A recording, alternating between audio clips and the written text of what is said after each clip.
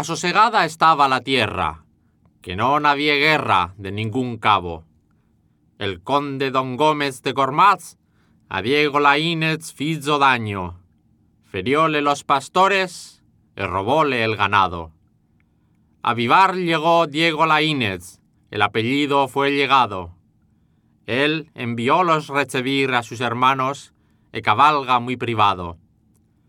Fueron correr a Gormaz cuando el sol era rayado. Quemáronle el arrabal y comenzáronle el andamio.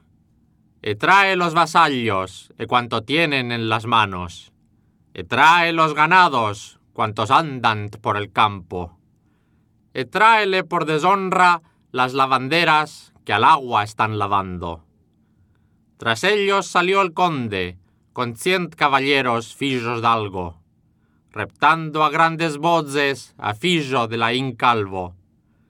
Dejad mis lavanderas, fijo del alcalde ciudadano, que a mí non me atenderedes a tantos por tantos, por cuanto él está escalentado. Redró Ruy Laínez, señor que era de Faro. 100% vos seremos de buena miente e al pulgar.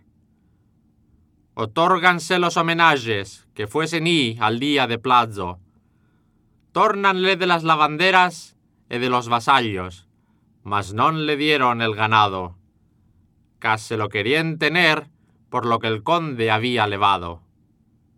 A los 9 días contados, cabalgan muy privado.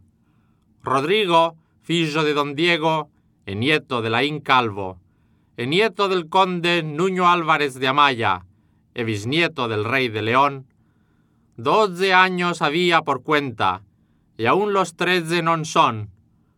Nunca se viera en lit, ya quebrábale el corazón. Cuéntase en los 100 lidiadores, que quiso el padre o que non.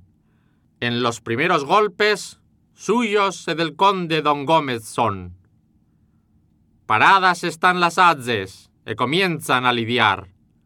Rodrigo mató al conde, que non lo pudo tardar.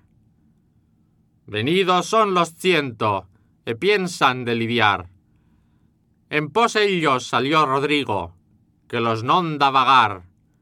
Priso a 2 fijos del conde, a todo su mal pesar. A Fernán Gómez y Alfonso Gómez, y tráxolos a Bivar. 3 fillas había el conde, cada una por casar.